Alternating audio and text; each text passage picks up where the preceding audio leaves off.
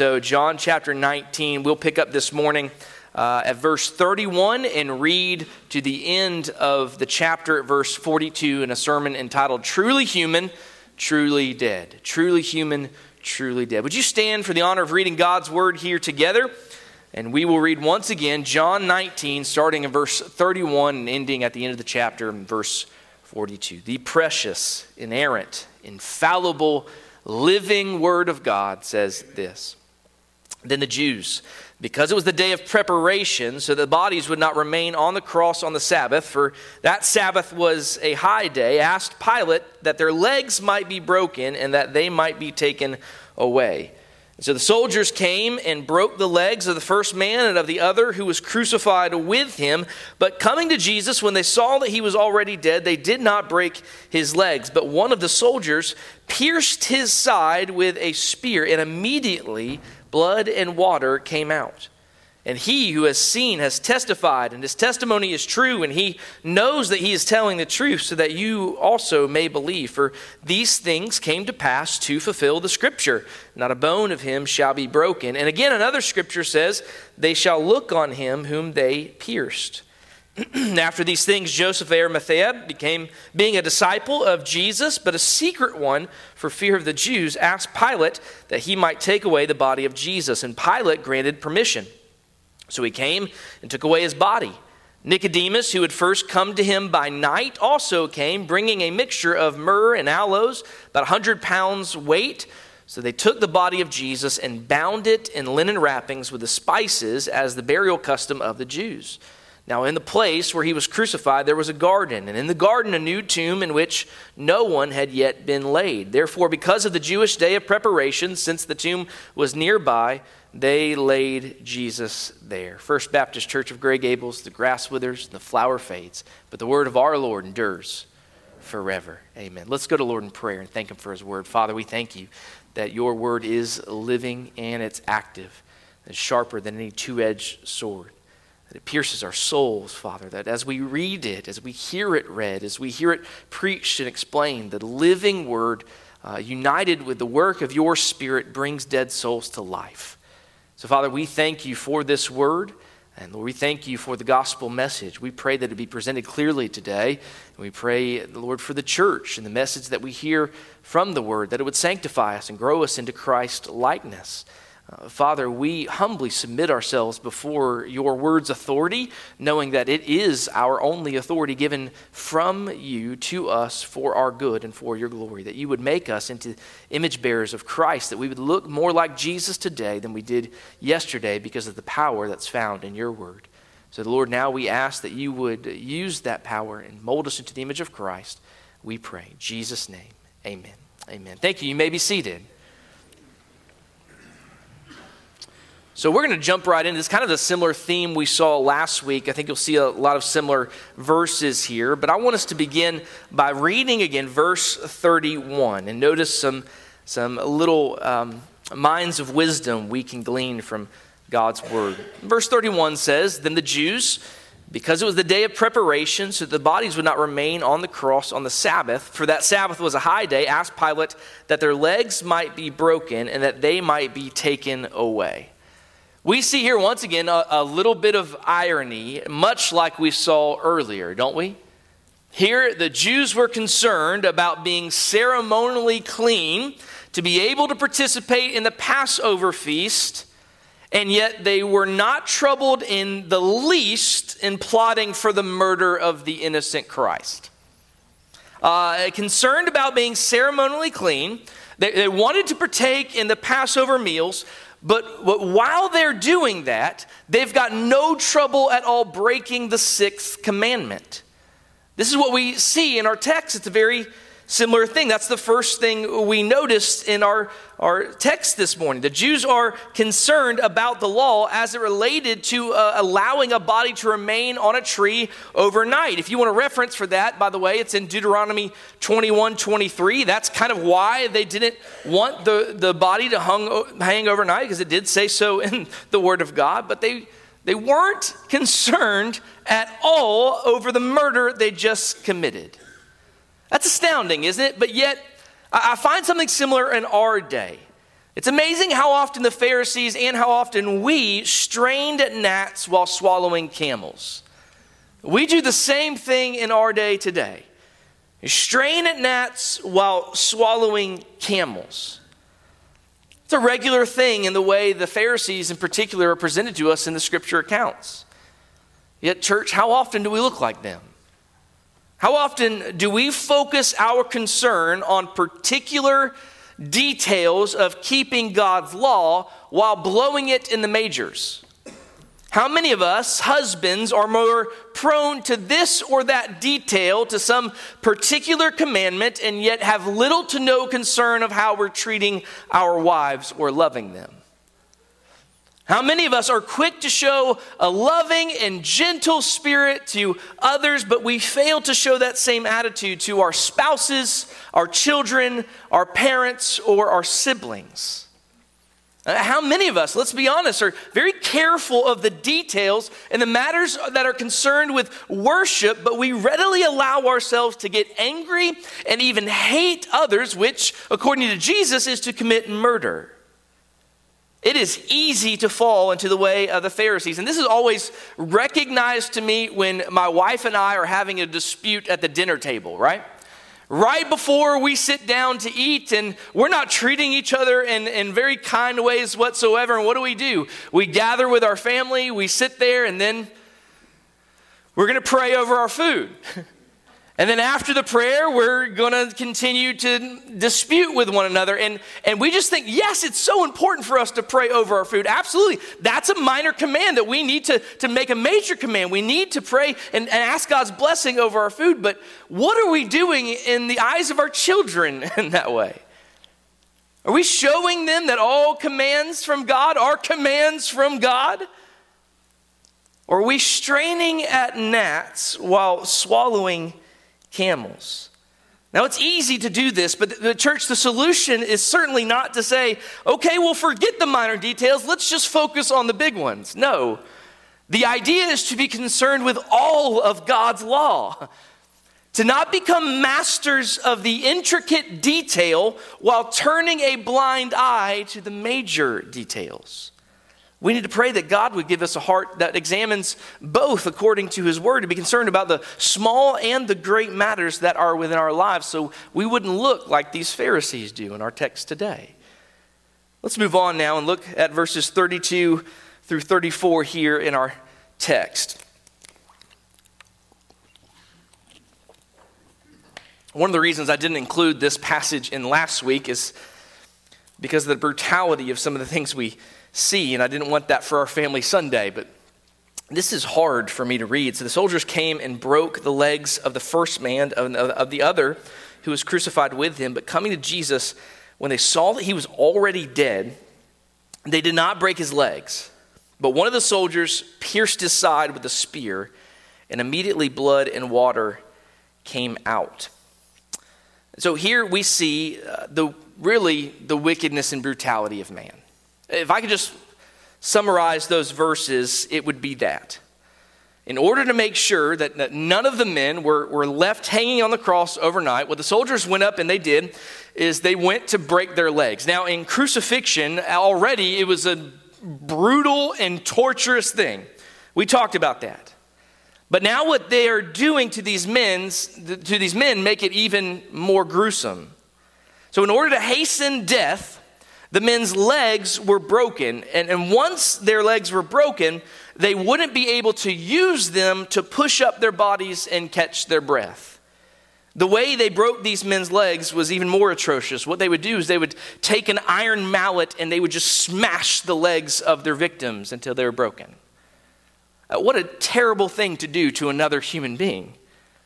Imagine the pain of crucifixion. I remember one time at my seminary, we had a church historian that came, and he brought with him an actual model size of a cross. And he didn't nail anybody to that cross, but he had a little pocket, and he picked one of the stronger looking guys in our seminary just to hold on just to hold on to handles and put his feet in this pocket and see how long he could last. And what the guy found is as he would let his legs rest, there would be strain on his arms and it would be difficult for him to breathe. And so what he'd have to do is he'd have to push up on his legs in order to feel more comfortable. But doing that, there would be such pain shooting through his legs. That's just hanging on the cross, not even hanging by nails. And now they've come to just break those legs. Could you imagine the brutality of such things? What horror. You would basically die by way of suffocation because you wouldn't be able to catch your breath. And they set out to break the legs of all three men, but when they came to Jesus, he was already dead, right? But notice what the soldier did. Even though they knew Jesus was dead, he still pierced his side anyway. For no apparent reason to do this. They knew he was dead, but they pierced his side anyway. Realistically, this is just a picture of how wicked and brutal men can be. This is nothing less than gratuitous violence. The soldier didn't need to spear Jesus to know he was dead, but he did it anyway. He simply had no regard for the body of Christ and no regard for humanity. And friends, I hate to say this, but this is seen so clearly in our day to day as well.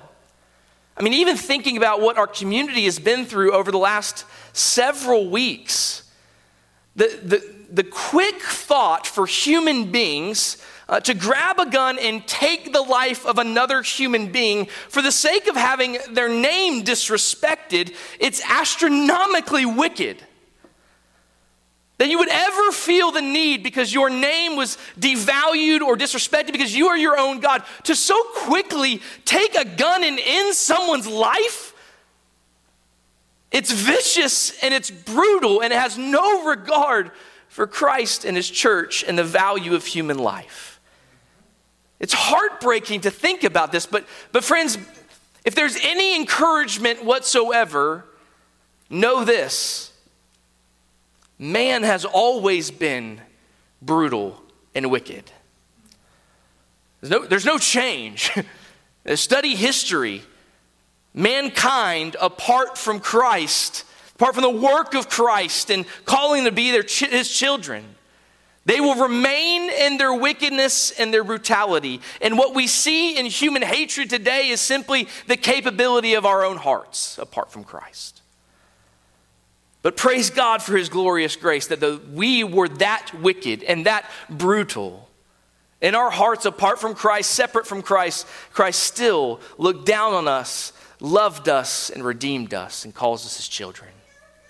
What remarkable, remarkable grace we see. Now, listen, we may wonder why these particular details were included why John decides to include gruesome, violent details, particular details in our scripture, but there are many reasons for this. We're going to see that now in our text as we read verses 35 through 37. Why would he include in this story these things? We really need to see these, but look at what the text says. Verse 35 says, "And he who has seen has testified, and his testimony is true, and he knows that he's telling the truth so that you also may believe.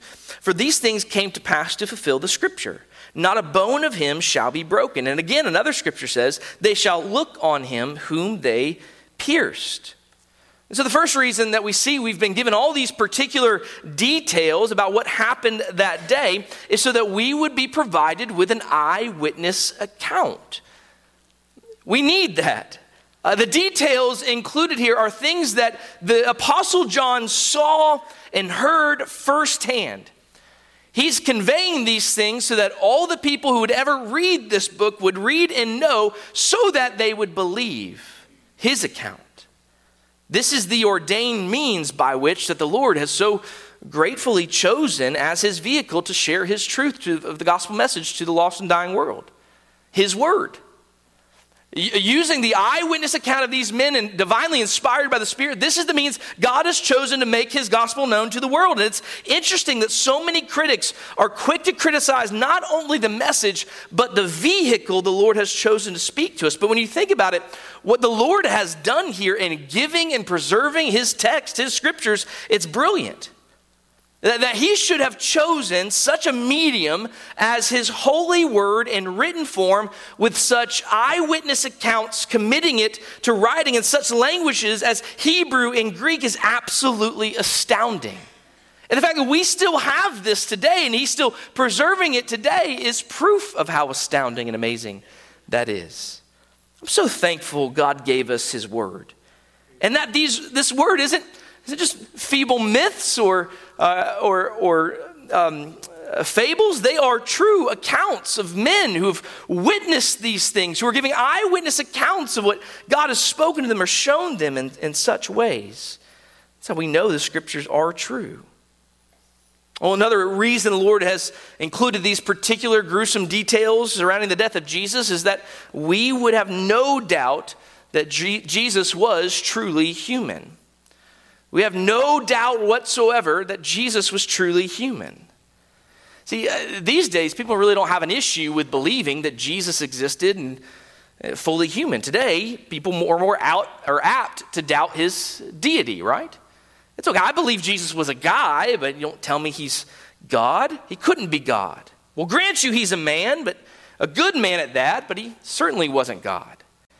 Well, back in the time when John wrote this account, this gospel, if you've been to our Sunday school class, you'll know this, there was a prevailing Greek philosophy that went by the name Gnosticism. And the Gnostics believed in a strict dichotomy between things spiritual and things physical.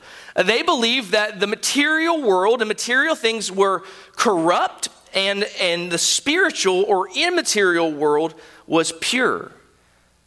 Well, and there's a group that's heavily influenced by the Gnostics known as the Docetists. And because they viewed the material as being corrupt, and because they, at the same time, believed that Jesus was perfect, they refused to believe that Jesus was fully human. They believed that Jesus was only a spirit that appeared to be human. Well, as an eyewitness, remember, John has gone into great detail in order to show us the true humanity of Jesus. He does so as well in the opening words of his epistle in 1 John chapter 1, verse 1, where he says, what was from the beginning, what we have heard, what we have seen with our eyes, what we have looked at and touched with our hands, is the word of life, this man, Jesus Christ. And that's why here in this account, John mentions things like the spear being thrust into Jesus' side. That would only happen to a human body. Incidentally, this is the same wound, by the way, that Jesus would show doubting Thomas in order to prove that he truly risen from the dead. Thomas says, I know that you were punctured there. You were dead. You can't be alive. Jesus said, look, it's me. Look, it's my wounds. Come, touch it. In order for Jesus to truly be a savior, friends, he had to be truly human. He had to become a man in order to fix what the first man, Adam, broke. He had to become a man in order to be able to sympathize with us, to be able to minister to us and comfort us as his people in our infirmities. He can only do that if he himself was also human. Continuing to be what he was, he became what he was not. Do you ever think about that? Though we don't understand all the details of what is referred to as the hypostatic union, that's just a big theological phrase for having two natures in one person, and Jesus being both fully God and fully man. Though we don't understand all of this, we do know this. Jesus is fully God and he is fully man. Question 39 of the Westminster Catechism asks this question. It says this, it says, why was it requisite that the mediator should be man? And the answer is, it was requisite that the mediator should be man, that he might advance our nature, perform obedience to the law, suffer and make intercession for us in our nature, have a fellow feeling of our infirmities, that we might receive the adoption of sons and have comfort and access with boldness unto the throne of grace. Certainly it's important.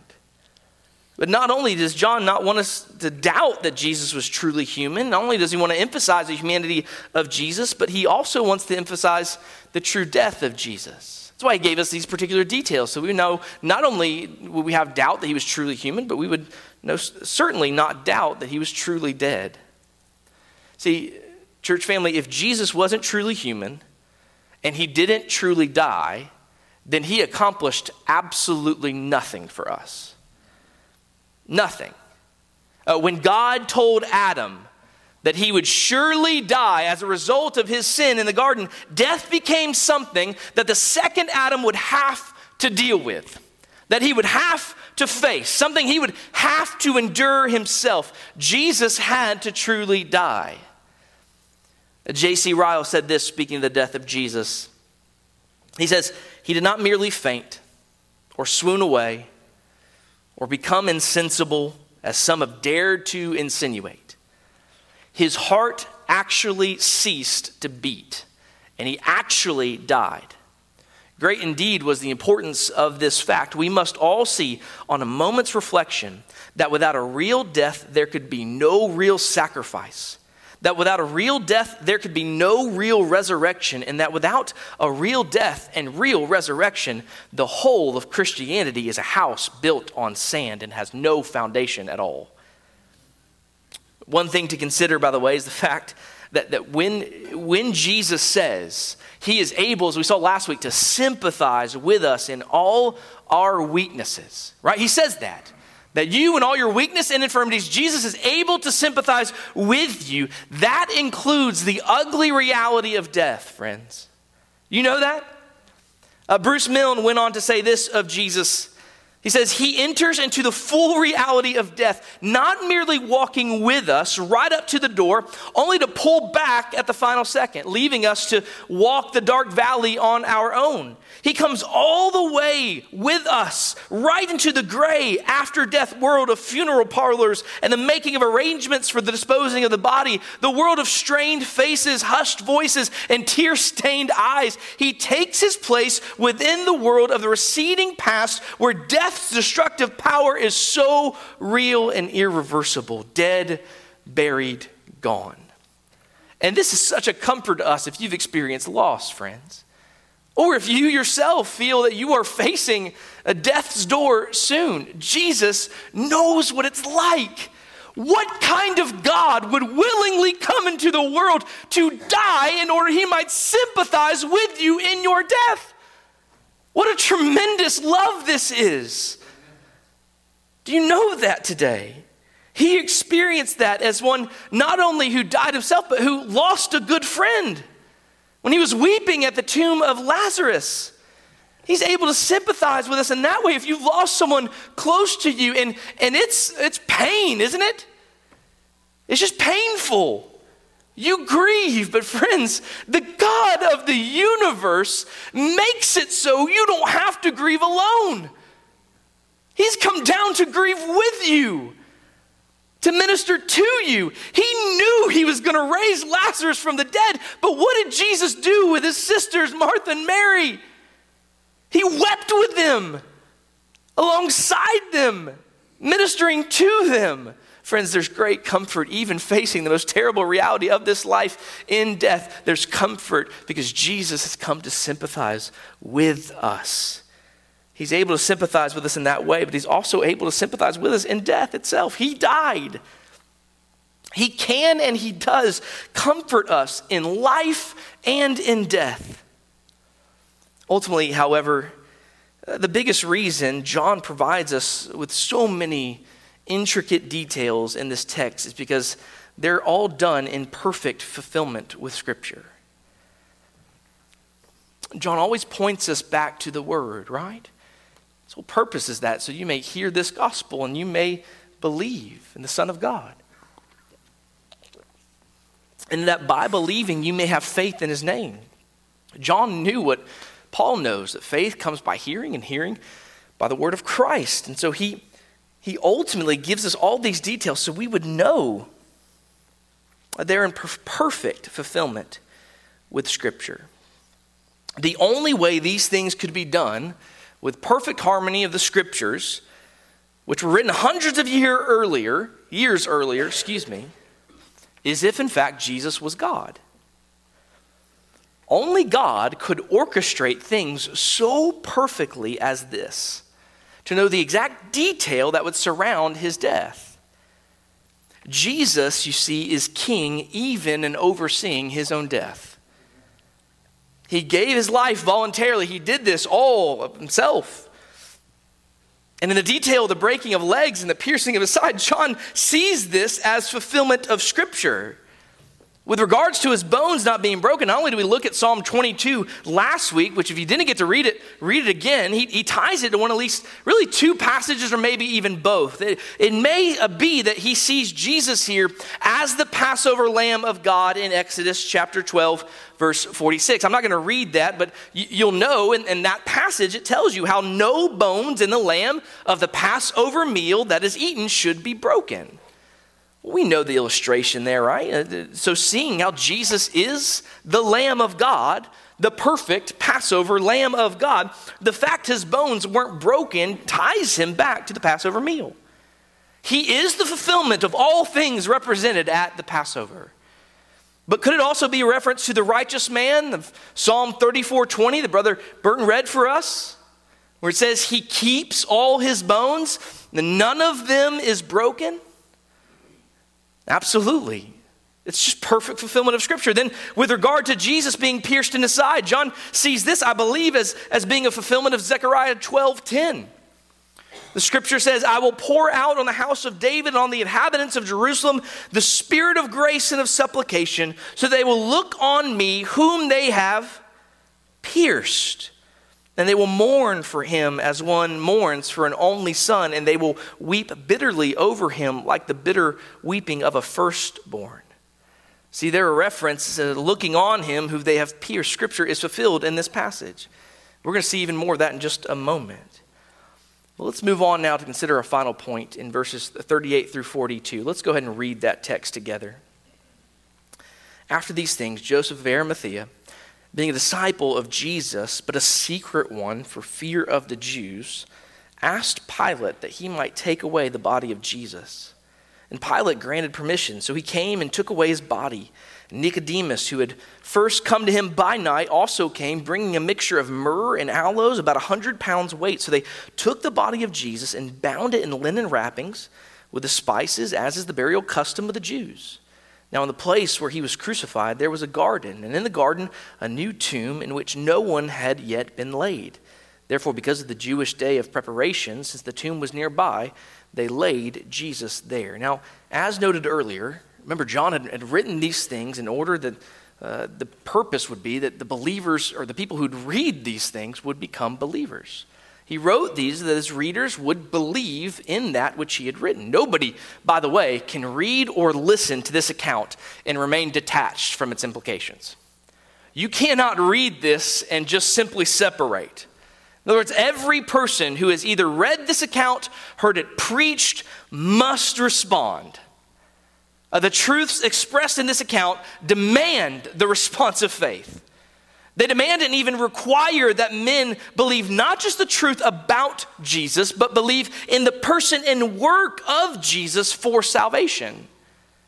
And so we see that response by two men here at the end of our passage, Joseph of Arimathea and Nicodemus. And what we see really is two former cowards respond with unashamed faith. I want you to see that. This is what we have here. Two former cowards respond with unashamed faith. These two men, it even says in the Scriptures, were too scared to come out and show that they were disciples of Jesus. And we know, even just reading that, we know that's wrong, right? We know that it ought not be so. You cannot be a true disciple of Jesus and not let other people know. You cannot be a true disciple and pretend like you are not a disciple. And that is what this man was doing. Joseph of Arimathea. It says he was a true disciple of Jesus, but he feared man. He feared what others would think about his faith or his love for Jesus Christ. That, friends, is wrong. Same thing with Nicodemus, who we know came to Jesus by night because he was too embarrassed to talk to Jesus where others could see him. But we see something wonderful happen in this account. They don't remain in that condition or state. Both of these men who were once too ashamed, too scared to declare their faith, love, and support for Jesus publicly, now come forward for all to see. I love this wonderful detail in Holy Scriptures because what these two men likely did likely cost them greatly. This was going to cost them something. These men, remember, they were members of the Sanhedrin, the Jewish leadership. For them to go to such great lengths to provide a costly grave for Jesus, to bury him with the amount of spices, by the way, that were fit for a king. The detail included there, those spices are only ones that were given for a king's burial. That shows what a wonderful work God did in their hearts. But what's even more amazing as I considered this and read this week is when they decided to step forward. The timing. Why did they step forward at this particular point? If you were going to step forward and say you were a true disciple of Jesus Christ, his death probably wouldn't be the ideal place for you to choose to do that. Why should I show this love and appreciation for him now that he's dead? I'll tell you why they did it, because God gave them faith to do it. What that shows is it shows us that God is the one who must grant faith. It has nothing to do with circumstances. Friends, remember, sometimes we walk into circumstances with people who are unbelievers and think there's just no way this person is going to be persuaded to know Jesus. Even something as sharing John 3:16 with someone, this guy's so intellectual, there is no way he is ever going to believe this, and sure enough, that's the very thing God uses to open the heart of that person. Church family, can you hear my heart on this? We must never underestimate the power of the Spirit as he is at work amongst the hearts of people. Ever. It's amazing that these men chose to come to show and declare their faith and love for Jesus at his death. Of all times, at his death. But not surprisingly enough, this burial of Jesus is also, you guessed it, a fulfillment of Scripture. It was said of the Messiah in Isaiah chapter 53, verse 9. His grave was assigned with wicked men, yet he was a rich man in his death. Notice this, Joseph of Arimathea, he was a rich man. And he provided a costly tomb for Jesus to be buried in fulfillment of Scripture. It's also, by the way, a fulfillment of Psalm 16, where we're told that the Holy One will not undergo decay. It's not just coincidence, by the way, that this was a new tomb. See, what they did back then is usually if the person who died didn't have any money, they would throw them in a tomb with a lot of other dead bodies. They could have buried Jesus in one of the many tombs there that were in existence. They had those tombs. They just, let's toss them in and be done with it. They could have done that with Jesus, and yet they didn't in fulfillment of Scripture. And from the faith of these two men, we learn a couple of things, by the way. First, with Joseph. Joseph was virtually unknown until we come across him here in this passage. We don't hear much about this guy. But yet, though he was relatively unknown to others within the broader church of Christ, we are shown that he had a great love for Jesus Christ. It's easy to believe that there are a number of people in Christ's church who are what we consider quiet servants.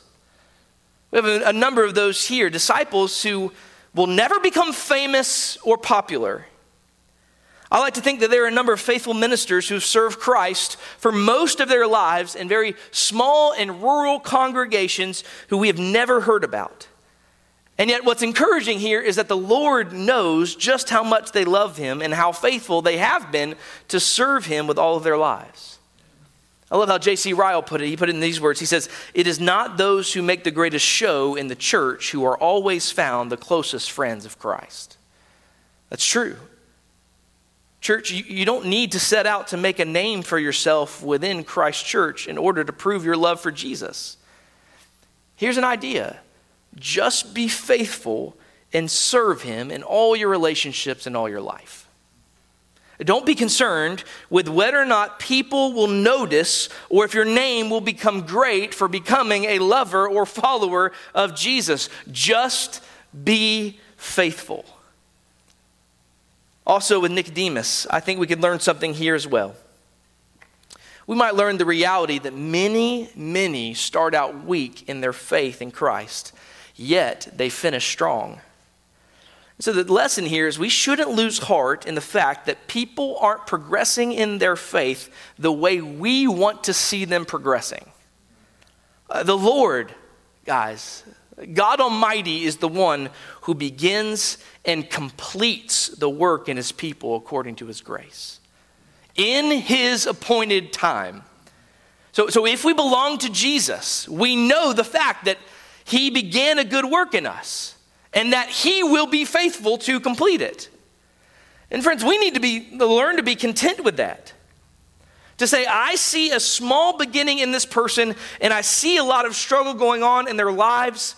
They don't seem to be really walking too well, but we don't know what the Lord is doing. We are so quick to judge whether or not somebody has salvation in Christ or not. And yet we often don't police ourselves that hard. We're very quick to police others and say, well, they must not be a Christian. And yet, many of us forget that it's God's work not only in salvation, but sanctification. That's his work. He does the work of growing you to be more like Jesus. And so, yes, the church has avenues for encouraging and even disciplining lack of faith sometimes. But we are far too quick to put the label, they must not be a Christian, on top of people's heads, on top of their names. We should not lose heart that people aren't progressing in their faith the way we want to see them progressing. We don't know the time frame that God is using to sanctify that individual. Surely, yes, go and encourage them. Pray for them. Go to them in the faith and the things that will strengthen their walks. But church, the charge here is let's not be too quick to judge that they may not be in Christ. Let's concern ourselves with our own pace in sanctification and not read too much into how fast or slow others are progressing. Sure, we all desire to see people progress. That's a good thing, by the way. We ought to want one another to grow in Christ's likeness. We should, by the way, also see progress. To those who truly belong to Jesus, they will grow to be more like Jesus. But again, the charge is let's not be quick to judge others because they happen to progress slower than we would like to see them progress. We know that, I believe that Nicodemus came towards the middle of Jesus' ministry. That's John 3, right? The beginning of this book. We don't really see him mentioned at all until the end of this book. I bet many would like to question whether or not he truly believed in Jesus. And I'd hate to be discouraged, someone to be discouraged from the church because they were questioned far too early about their salvation, as opposed to just prayed for, encouraged, loved, ministered to in faith. That's the Lord's business. It's not ours. He knows who are his. And he's given his churches the avenue of discipline in order to walk that out. He's given us reasons and avenues to see whether or not they are his. Let's not be too quick to judge. But I think the real charge in this last section comes to a lot of what I would consider our men.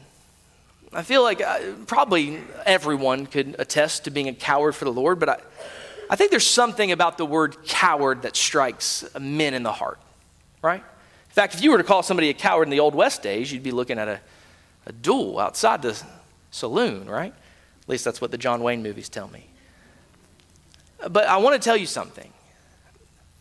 Maybe you would never consider yourself a coward in any way, shape, or form. Men. But can I tell you something? What do you call someone who's afraid to lead their children in the Word every night because they just feel like they don't know enough? Who you challenge them to something physical and they're ready to go.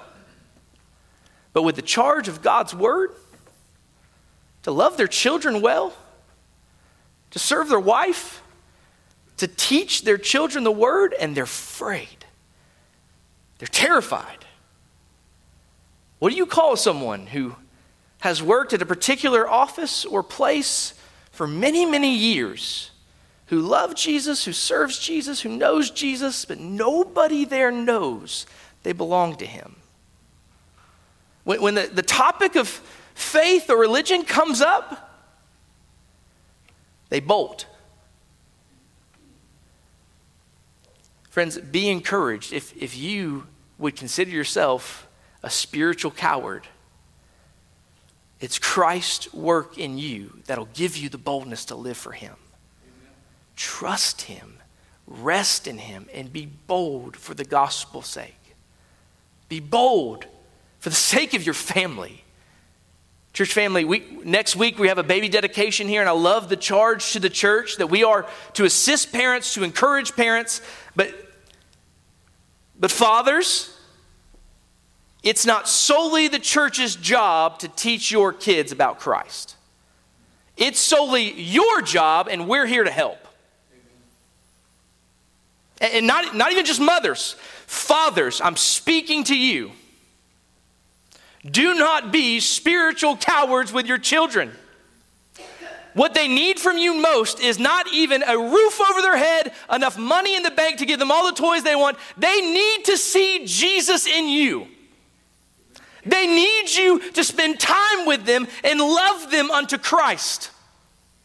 They need you at 5 minutes a night to open their kids' Bible or your Bible and read 1 verse, 2 verse, and pray with them every night. That's what the kids in this community need. We have bought the lie that our providing for our kids physically, financially is enough as fathers, and it's not. Your command is to love them as Christ loves his church. Your wife and your kids, you self-sacrifice. You not only provide for them physically, provide them financially, but you provide for them spiritually as well. Amen. Do not be a spiritual coward like Nicodemus and Joseph of Arimathea. Be bold for the sake of the gospel and grace and show your children Jesus, and they will learn to do the same. Would you do me a favor? As you know, when I'm preaching to you, I'm preaching to myself as well. Would you pray for me in this? That though I wouldn't just bank on the fact that I'm a pastor, so my kids will know. But I would teach them diligently, live diligently in Christ, in grace, so that they may see Christ. We're here for that, for one another, to pray alongside each other, to lead our families well. If you don't have any children, if you just have a spouse, that command goes directly to your spouse. Love them. Husbands are to teach their wives. You know that, right? And yet, the heartbreaking thing in the evangelical community today is to see wives who are so diligent in the word of God, and yet their husbands know little to nothing.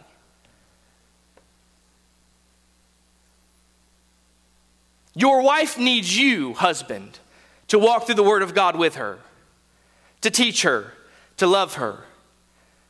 Men, we would not want to be called cowards in any way, shape, or form. That word just irks me, even saying it out loud. So let's not be spiritual cowards. Let's rest in the boldness that the Holy Spirit provides. The same boldness that was with Peter and John facing the government and saying, are we to obey you rather than God? No, we'll obey God even if it costs us our lives or prison. That same Holy Spirit boldness is given to you if you're in Christ. Surely we can lead our families. Surely we can love them with the gospel. But friends, join me because we are so desperately in need of help. Every man, woman, and child, we're desperate for the need of Christ's help. And look, he provides it. He granted Joseph and Nicodemus this faith. He'll grant it to you as well, to live for him boldly, unashamedly, so you might be a light in your community for the sake of the gospel, so a lost and dying world might see and know the King of Kings, the Lord of Lords, Jesus Christ, and the work he's accomplished for them. Let's stand together as we pray.